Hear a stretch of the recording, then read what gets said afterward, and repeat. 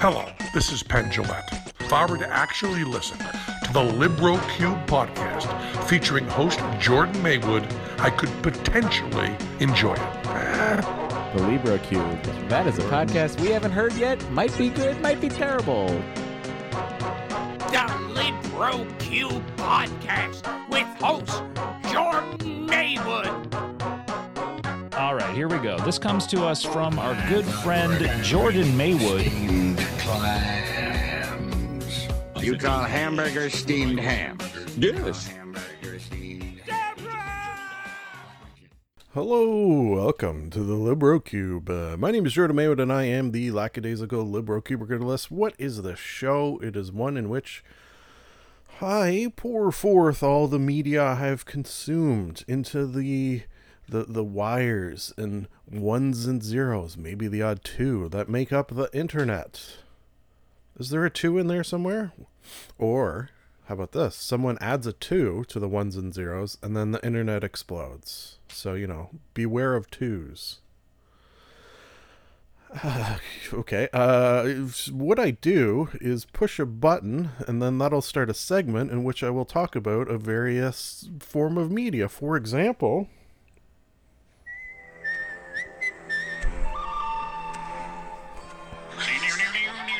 Oh, shit. Okay, so I pushed a couple of buttons at once by mistake.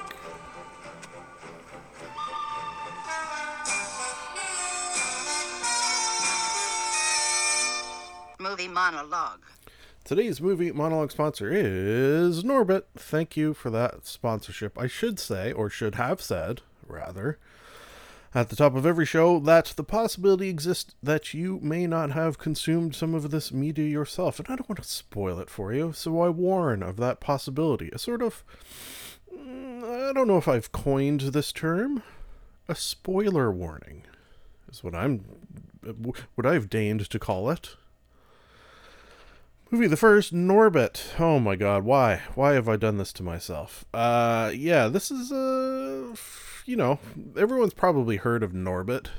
I think when it came out, it was sort of panned as the worst movie of all time. And after watching, I could see why that is the case. It is bad. Is it so bad? It's good? Sometimes. Sometimes it is. Yeah. It's just, let me just read the IMDb. We'll see if that'll shed any light on this monstrosity. A mild-mannered guy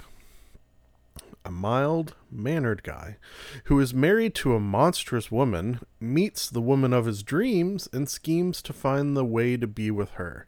That is a awkward, poorly written description of a awkward, poorly written movie. Oh, well, so it is apt. It is apt. If you're unfamiliar with Norbit from 2007, you are lucky. Stars Eddie Murphy as the titular Norbit, also as his wife, the fat one, Rasputia. Is that a play on Rasputin? Or is that what we're assuming? I guess. And also as the incredibly racist Mr. Wong. So the bad guy is Cuba Gooding Jr. What the fuck? And I guess Terry Crews also, he's a bad guy. There's some bad guys in it. There is a very long puppet scene.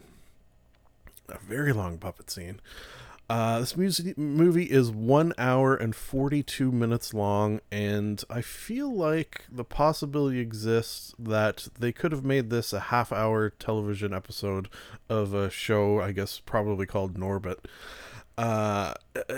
Rating-wise, geez, what do I give it? Because there was moments... Let me ask you this. Let me posit this to you, the listener. The one who is listening to this, the one person who listens to these episodes, whoever you are, you weirdo, and I love you. Oh shit! I lost my train of thought there. Okay. So, if you get enjoyment from a bad movie by making fun of it the whole time that you're watching it, should that make your rating higher than if it's bad to a degree where you don't get as much joy making fun of it? Question. That is a question. With that said, I think I'll just go with... Jeez, can I give it a 3? Because 3, if you're unfamiliar with my scale, 3 is enjoyed while watching but wouldn't watch again. And I did have quote-unquote enjoyment while watching because it was fun to make fun of this ridiculous thing. So I'm going to throw a question mark. Yeah, I don't know if I've ever given a question mark rating. Probably have. I've done a lot of weird ratings over the years. So this is going to go question mark rating. Now, one thing I do want to mention... Somehow, some way, the missus, who I watched this with, who I talked into watching this, gives it a 4.5 out of 5. Unironically, I hope not, but a little bit. But, what I should have done, which I am kicking myself, not literally, because I don't know how I would do that. I suppose I could just, kick my shin. Yeah, okay. Kicking myself that I didn't, get a little recording of why she liked it as much as she did. She likes, and don't we all, from time to time, the dumb, turn your brain off, fart humor, which this movie has, in spades, you might say. Yeah. Okay. So, I'm also going to put a link in the episode description to a scene. It's one of the last scenes of the movie in which Rasputia, is, I don't even know how to explain this. She's hit in the butt by a harpoon and then runs around in super fast forward speed like a cartoon, and I need someone to explain why and how this happens in this movie, and there'll be a link to what I'm saying in the episode description. Wow. Norbit. Moving on to movie the second, an actual movie, Tribes of the Moon, The Making of Nightbreed. This is a retrospective documentary on the making of the horror/fantasy creature feature Nightbreed. This was filmed in 2014, and I think I've heard of Nightbreed. It's a Clive Barker film. Who did Hellraiser. He did some weird and interesting movies, of which this was one. But I had never seen it before. So spoiler alert for the next movie I'm going to be talking about, Nightbreed. Maybe I should have done these. And I actually did these probably in the opposite way. I watched the making of Nightbreed, and then I watched Nightbreed. Yeah, that's maybe not smart. So it's sort of a very interesting thing seemed. I don't know if this is unusual or something that occasionally happens on sets of movies, where a sort of family-like feel develops, almost like a kind of a hippy-dippy love among building this art sort of thing. And say what you will about the movie Nightbreed, it was a lot of beautiful, interesting, freakish to behold scenes. Artistic is for sure a word you could use to describe the visuals of Nightbreed. Maybe I'm just sort of combining. Yeah, let's combine Nightbreed from 1990. Let me read that. Imda. A troubled young man is drawn to a mythical place called Midian, where a variety of friendly monsters are hiding from humanity. Meanwhile, a sadistic serial killer is looking for a patsy. Okay, so I should mention on that note, and this is probably why the Making of Nightbreed movie exists. Clive Barker, the people who filmed this movie, set out with a sort of story in mind, but then I guess editors and corporations and the man got a hold of it and really twisted it to something sort of completely different, made it a lot more sort of B-movie than this sort of strange artistic type of movie. So there's two versions of the movie Nightbreed. There's the one that was released way back when, in 1990, I guess it was. And then there's the director's cut, which is what I watched, because after watching... Okay, maybe I did watch these in the right order. Because after watching Tribes of the Moon, I realized that the movie they were describing sounded much more interesting than the sort of schlocky, I suppose you could say, sort of B-movie slash fest that was released originally. Okay, so rating wise, Tribes of the Moon, Making of Nightbreed, a very, very good documentary. Can I go 5 out of 5? I'll go 4.79. Yeah. And then Nightbreed itself, the director's cut, really should specify that, because it sounds like they're two very, very different movies. I should do. Nah, I probably won't. But I could potentially watch the original non-director's cut once. Professional might do that. I am not, so I won't. Nightbreed director's cut. I actually liked it less than the documentary, so I'll just go 3.1. 3.1 for Nightbreed. Final film from 1988, Poltergeist 3. If you listen to the episodes where I talked Poltergeist 1 and 2, I sort of mentioned that the missus and I remembered scenes from this. And when those scenes didn't happen in Poltergeist 2, we're like, what? I thought I remembered there was like this and this and this. And then we realized that there was still one movie we hadn't watched, because it was weird. I thought there was only 2, but yeah, there is 3. Carol Ann, that's the little girl. They're here, that one. Carol Ann is staying with her aunt. I don't know why I said aunt. In IRL, I say aunt. Carol Ann is staying with her aunt in a high-rise building where supernatural forces haunting her make their return. Oh. Tom Skerritt. Hey, you got Tom Skerritt in this. So that's something. Nancy Allen. Might not recognize the name, but I think we'll recognize Laura Flynn Boyle. Who was she in this? Who's Laura Flynn Boyle? Oh, yeah. Huh. Poltergeist 3. If you've seen other Poltergeist movies, this is another of them. Whew, ringing endorsement. It's actually pretty good. Like, it's not scary, but it's more interesting. You know what it reminded us of? I guess the movie Mirrors. Oh, you know what? Who was in Mirrors? The missus said it was I thought it was Kevin Bacon, but she said it was, let's see, Mirrors from 2008. Starring Kiefer Sutherland. Oh, that's weird. The movie Mirrors with Kiefer Sutherland. For some reason, I had replaced him in my mind with whoever I just said. What? Oh, no, I can't get it out of my. Okay, so this is quickly falling apart, this segment. So I should probably push a button after rating the movie Poltergeist 3. Yeah, you know what? I'm gonna go 4. I really like this one.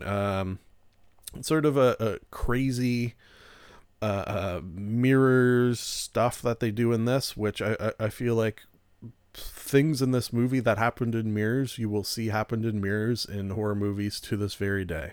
How about that? All right, let's push another button here. I'll try to only push one this time.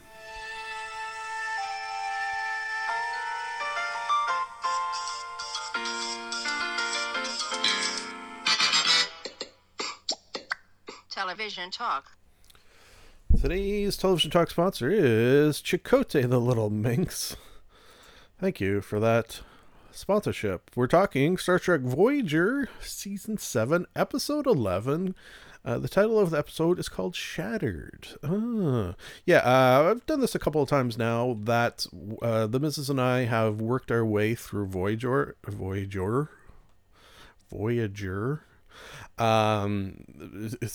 When did we start? I wonder how long it took us. I didn't actually pay attention to that at all, so I have no idea. But we're in the final season, the final stretch, and I've been waiting for this episode because I don't know if might be my favorite episode. Just like off the top of my head, Year of Hell. That's a two-parter though. Okay, let's say Year of Hell, probably my favorite. This is my favorite one-parter. Huh? There you go. Anything with time, anything where time is related.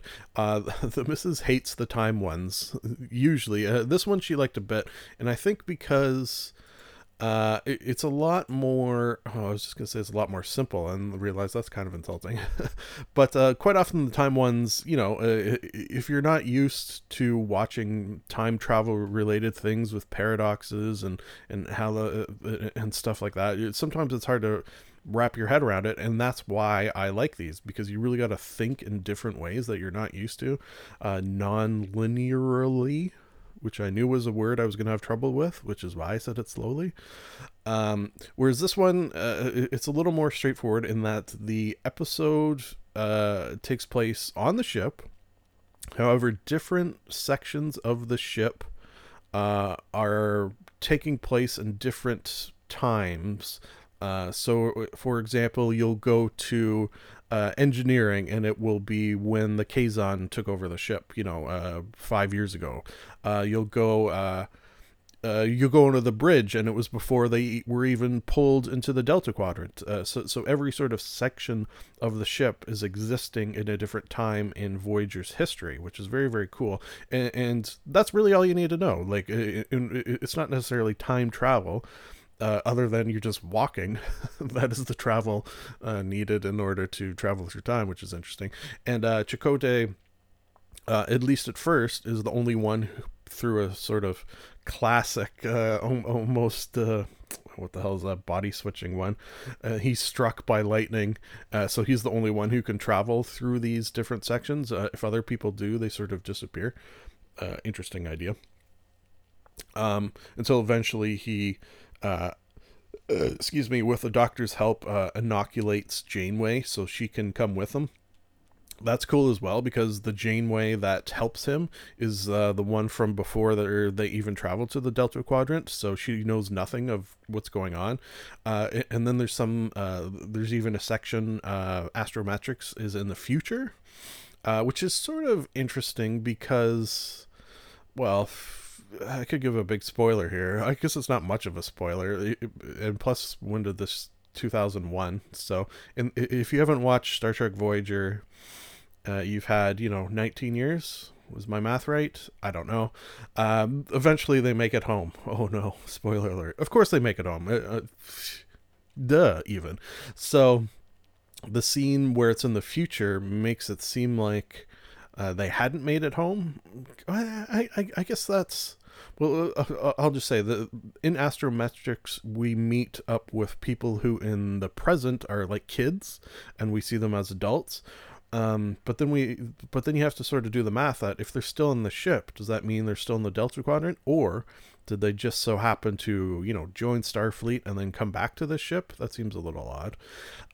Anyways, rating wise, 5 out of 5. I only bring episodes that I really, really love. And this is definitely one of my favorites. So that is what has happened here. Conan the Librarian. Don't you know the Dewey Decimal System?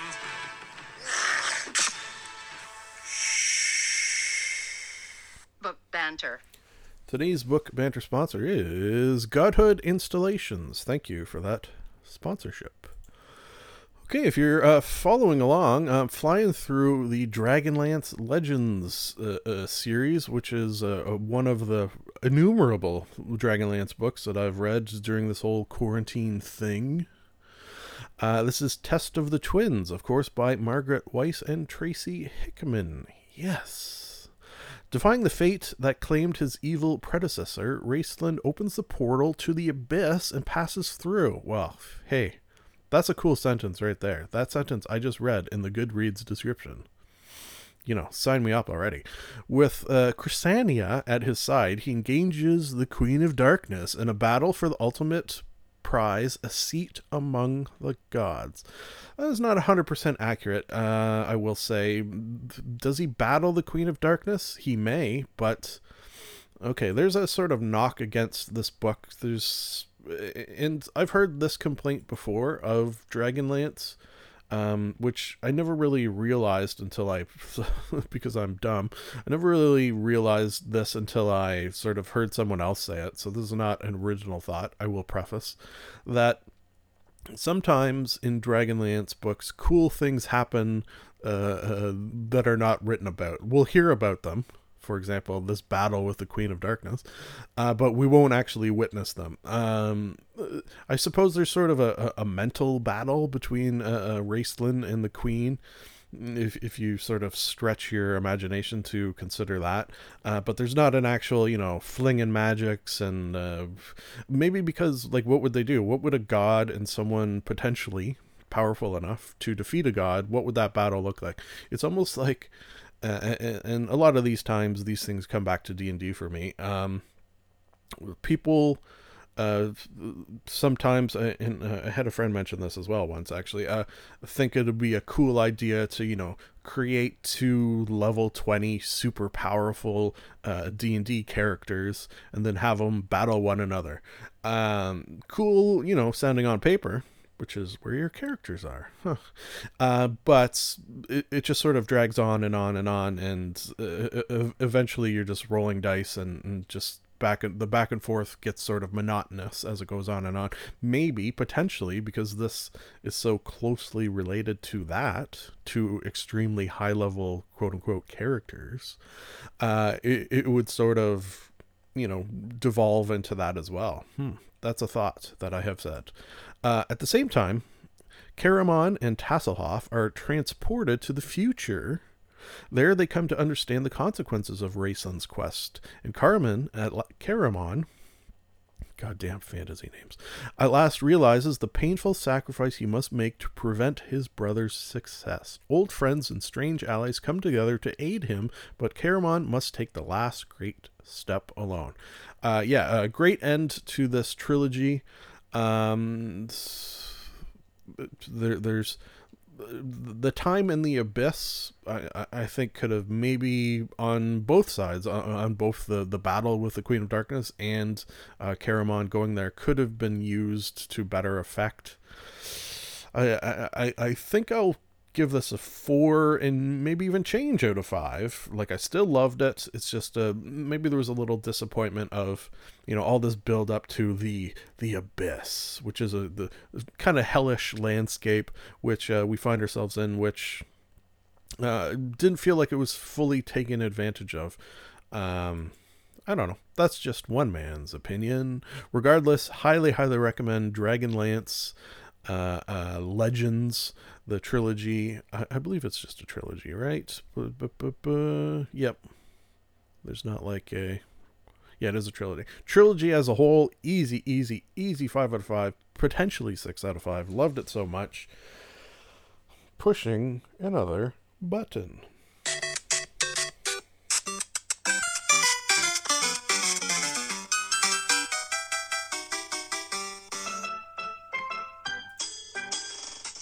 Game Gabbin. Today's Game Gabbin sponsor is the Doomslayer Hematologist Academy. Thank you for your sponsorship. Today I'm talking Doom Eternal. From 2020. Yeah, brand new game. Which doesn't happen too often on this podcast. Quite often I'm probably what you could sort of categorize as a wait until the price of a game goes down purchaser of games. Occasionally I will not do that. In fact, I think I actually did buy this on sale. I think it was like a newly released... Sometimes on Steam, when a game is newly released, it'll come out with a little bit of a discount, which I think this did. It's a good game.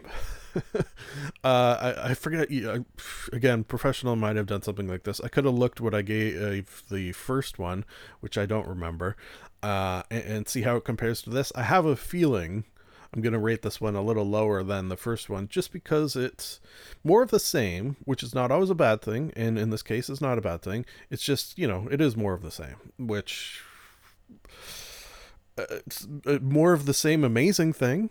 Rating wise, I'll go with solid 4. Some very cool 5 moments even when you get that sort of sense of scope. Speaking of the abyss, actually, imagine that instead of the Doomslayer that you are playing as, you play as Caramon, having to travel to the abyss in order to stop his brother from overthrowing a god, and then replace all of that story with whatever this guy is doing, traveling to hellish places and destroying demons to protect the earth with his giant guns and such. Now, guns, that's where this game does excel.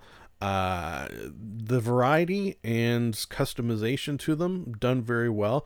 Not as, Borderlands, hard to compete with Borderlands in terms of gun. In Borderlands, you have a gun that literally shoots a bunch of guns. For example, which my next, I've actually just sort of behind the scenes, I've delved back into Fallout 76, as I will do every once in a while. They've had a bunch of updates. One sort of interesting one right now is where everything is sort of leveled to your character, which is a first. Normally you would go to sort of the starting area and all the baddies would be like super low level where you could like totally ignore them and they could basically not even hurt you.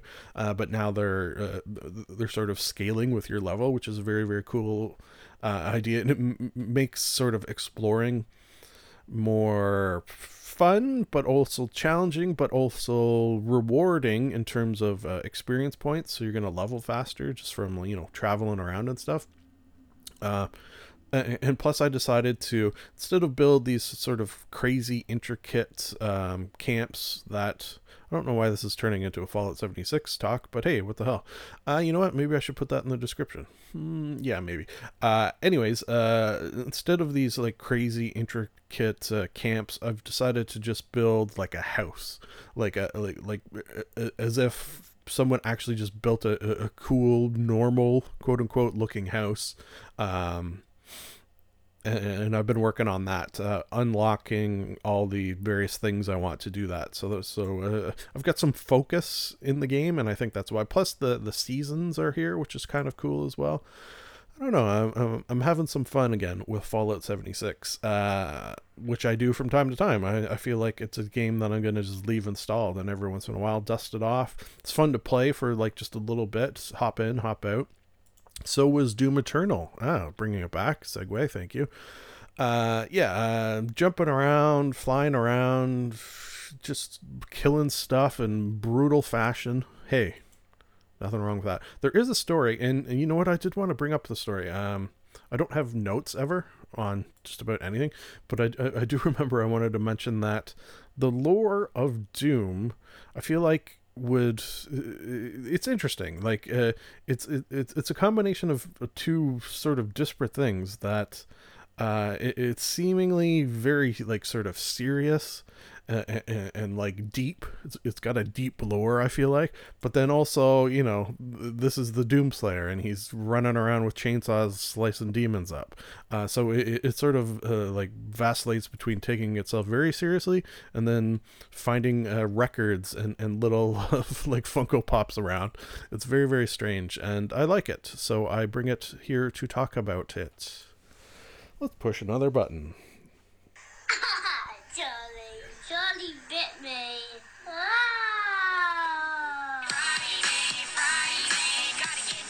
Just let me. Is this real life? Internet intercourse. I like turtles.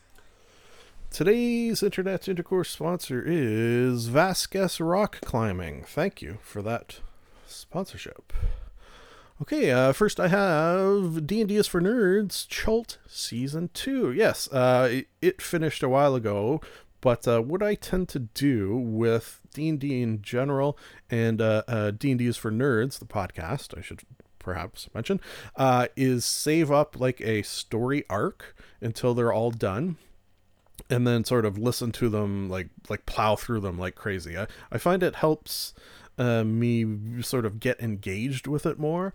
It's easier to sort of, in the sort of bingeable world we live in, it helps me to keep track of characters. Although that's one thing I love of D&D is for Nerds. These Chult seasons that we've had, it's just the DM and 2 players, which I love. I think 3 is max for me, and as soon as you get more than 3, I don't know, I feel like the characters have more ability to shine, especially in a podcast. I feel like once you get 5, 6, I find it very difficult to get engaged, to pay attention, to sort of know what's going on, who's who. Maybe it's my fault. Maybe it's just the art of podcast. I'm not 100% sure, but this I loved, and I love the DM Zamet. It does an incredible job of sort of, it's almost like it goes back and forth between trying to kill his characters and then feeling bad when things go bad for them. So he really, from one moment to the next, it's almost hard to tell if he's rooting for him or not, especially with the fact that he plays, I don't know if he's homebrewed this or this is a sort of option. He plays a very deadly sort of, like things definitely have consequences in his games, which is a good thing, and they should. That sort of playstyle scares me. I am, and I've said this in games I have played in before, I am a coward, and my characters are often cowards because of it, because I don't want them to die, because I put, a lot of thought and effort into these characters, so were they to die, I wouldn't like it.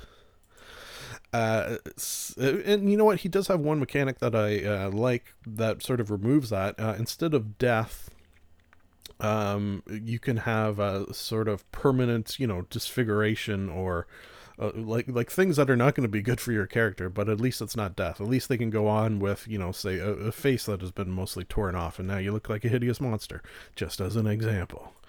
So I recommend D&D is for nerds in general, but check out the last 2 Chult seasons, because they're very, very cool, and interesting and good and fun and words.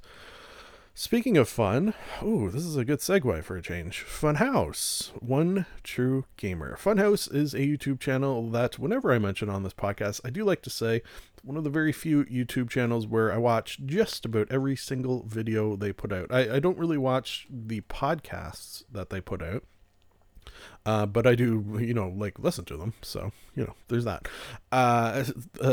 John Smith,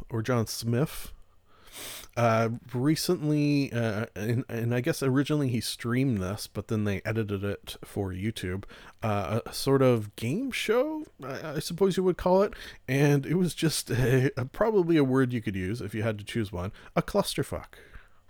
Is that 2 words? Probably 1 word, maybe a hyphenated word. I'm not sure. But it was a delight and hilarious.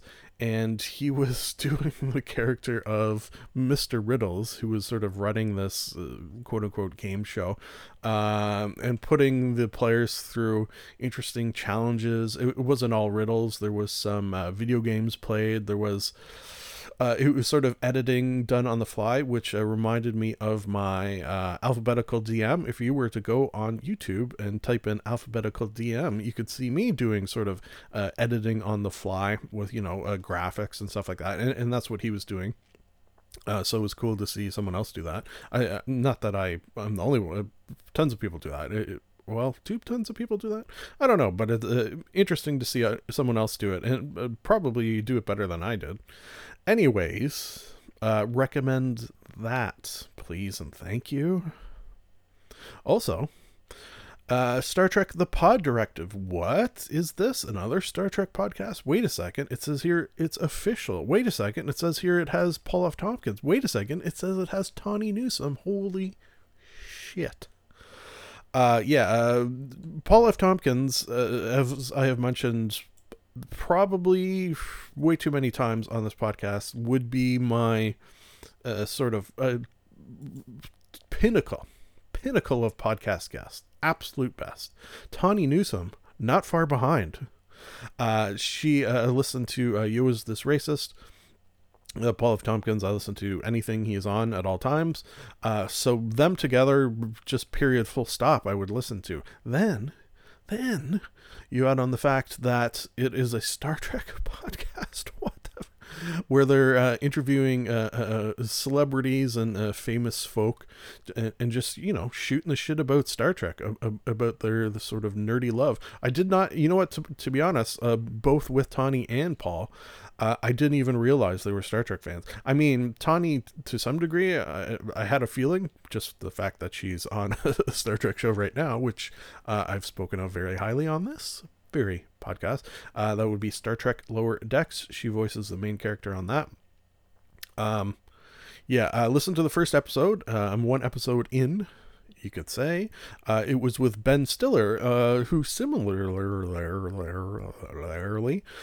did not realize was such a huge Star Trek fan. And really all it is combining so many of my loves: podcasts, Paul F., Tawny, Ben Stiller, sure, I'm a fan, and Star Trek, and people just sitting and talking about something they love. And if that thing that they love is something that I also love, Jesus Christ, it's a win-win. Easy 6 out of 5. Loved it so far. My only complaint is that it sounds like there's only going to be, you know, like 8 episodes, something like that. Maybe it was like, I don't think it was like I think it was over Zoom. I'm pretty sure it sounded like it was. I don't mean in terms of audio. I mean in terms of, I think at one point Ben Stiller like got up and got something to show them. So maybe there'll be more. The fact that it's official is interesting, but also sort of worrisome in that if it's official and the episodes don't get a crap ton of listens, maybe they would no longer pay to have it done, because presumably Paul and Tawny are getting paid to do it. Anyways, get it while it's there. Let's just say that, because it's a goddamn delight. Definitely going into the listening rotation. Last but not least, some sad. Yeah, let's end on a sad note, I guess. Sneak Attack. Sneak Attack, another D&D podcast. I actually wasn't going to mention it in this episode until I saw the announcement. I guess it was yesterday from my perspective, which will give you some idea of how far ahead I have these recorded. I have some episodes in the can, as they say. Sneak Attack, a podcast of the D&D actual play variety that I've spoken of very highly on this podcast innumerable times, is no more, sadly. The hosts and creators and players and DM, or whatever you want to call the people involved, have decided that they're not going to come back and polish off the rest of season 2 that they are now in. They are, however, I should say, going to continue on and sort of wrap up that arc in the form of a graphic novel. So that's interesting. I'll make sure to make a note to sort of check that out. It was seemingly... Well, it definitely sort of spurned on by COVID and the fact that they did play together in the same room, and when that became not possible, right away they made the decision that they weren't going to play online, like via Zoom or whatever. Discord, that would be an option. They decided they didn't want to do it that route, which, you know, I could see that. If you have a sort of artistic vision that you think would be lessened by having to do something a different way, and you decide not to do it that way, you know, I gotta have some respect for that. So they did some, sort of filler episodes, you could call them. Quarantine content is what they called them. And in this last one, and sort of on their Twitter and stuff, they announced that they would be stopping with that and stopping with the episodes. So even should one day COVID go away and they're able to play again, that's that, let's say, which is very, very sad news. They seemed, not sad. Well, I guess they did seem a little sad about it.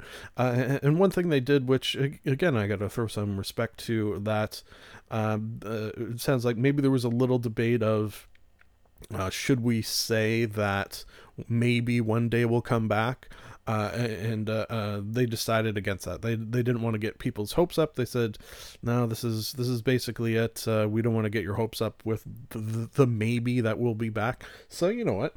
I'll just say to that, if they do, it would just be, you know, a very pleasant surprise. So, goodbye to Sneak Attack. First thing I did was went and downloaded all the episodes from the season 1 arc. So, I think my plan is, with this sad news, is to lessen it, is to start from the beginning and re-listen to all 150 whatever episodes it is of season 1, quote unquote. And I recommend you do the same. So there, folks, we did it. We made it to the end. Yay. That was an episode.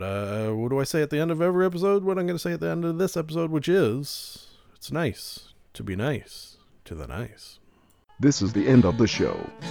A sincere thank you for listening. Time to plug some things, and I do not mean butts. You can like us on Facebook.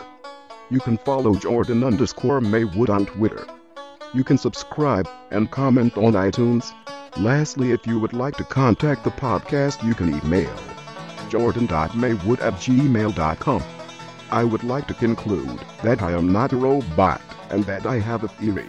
I've got a theory that it's a demon, a dancing demon. Nah, something isn't right there. I've got a theory. The best is yet to come, and babe, won't it be fine? You think you've seen the sun, but you ain't seen it shine.